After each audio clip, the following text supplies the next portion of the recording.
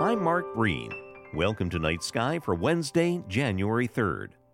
Meteor showers are annual events with fixed dates, so you can put these on the calendars each and every year. However, some meteor showers vary considerably from one year to the next, while the phase and position of the moon plays a key role in their viewability. Wasting no time, we'll start tonight with a meteor shower that can sometimes deliver over 50 meteors per hour, the quadrantid meteor shower. Unlike some meteor showers that extend over a few nights, the quadrantids have a sharp peak, this year near 4 o'clock tomorrow morning, with a last quarter moon inhibiting their numbers. The other principal meteor showers include the Perseids in August, which should reach their peak after the moon sets.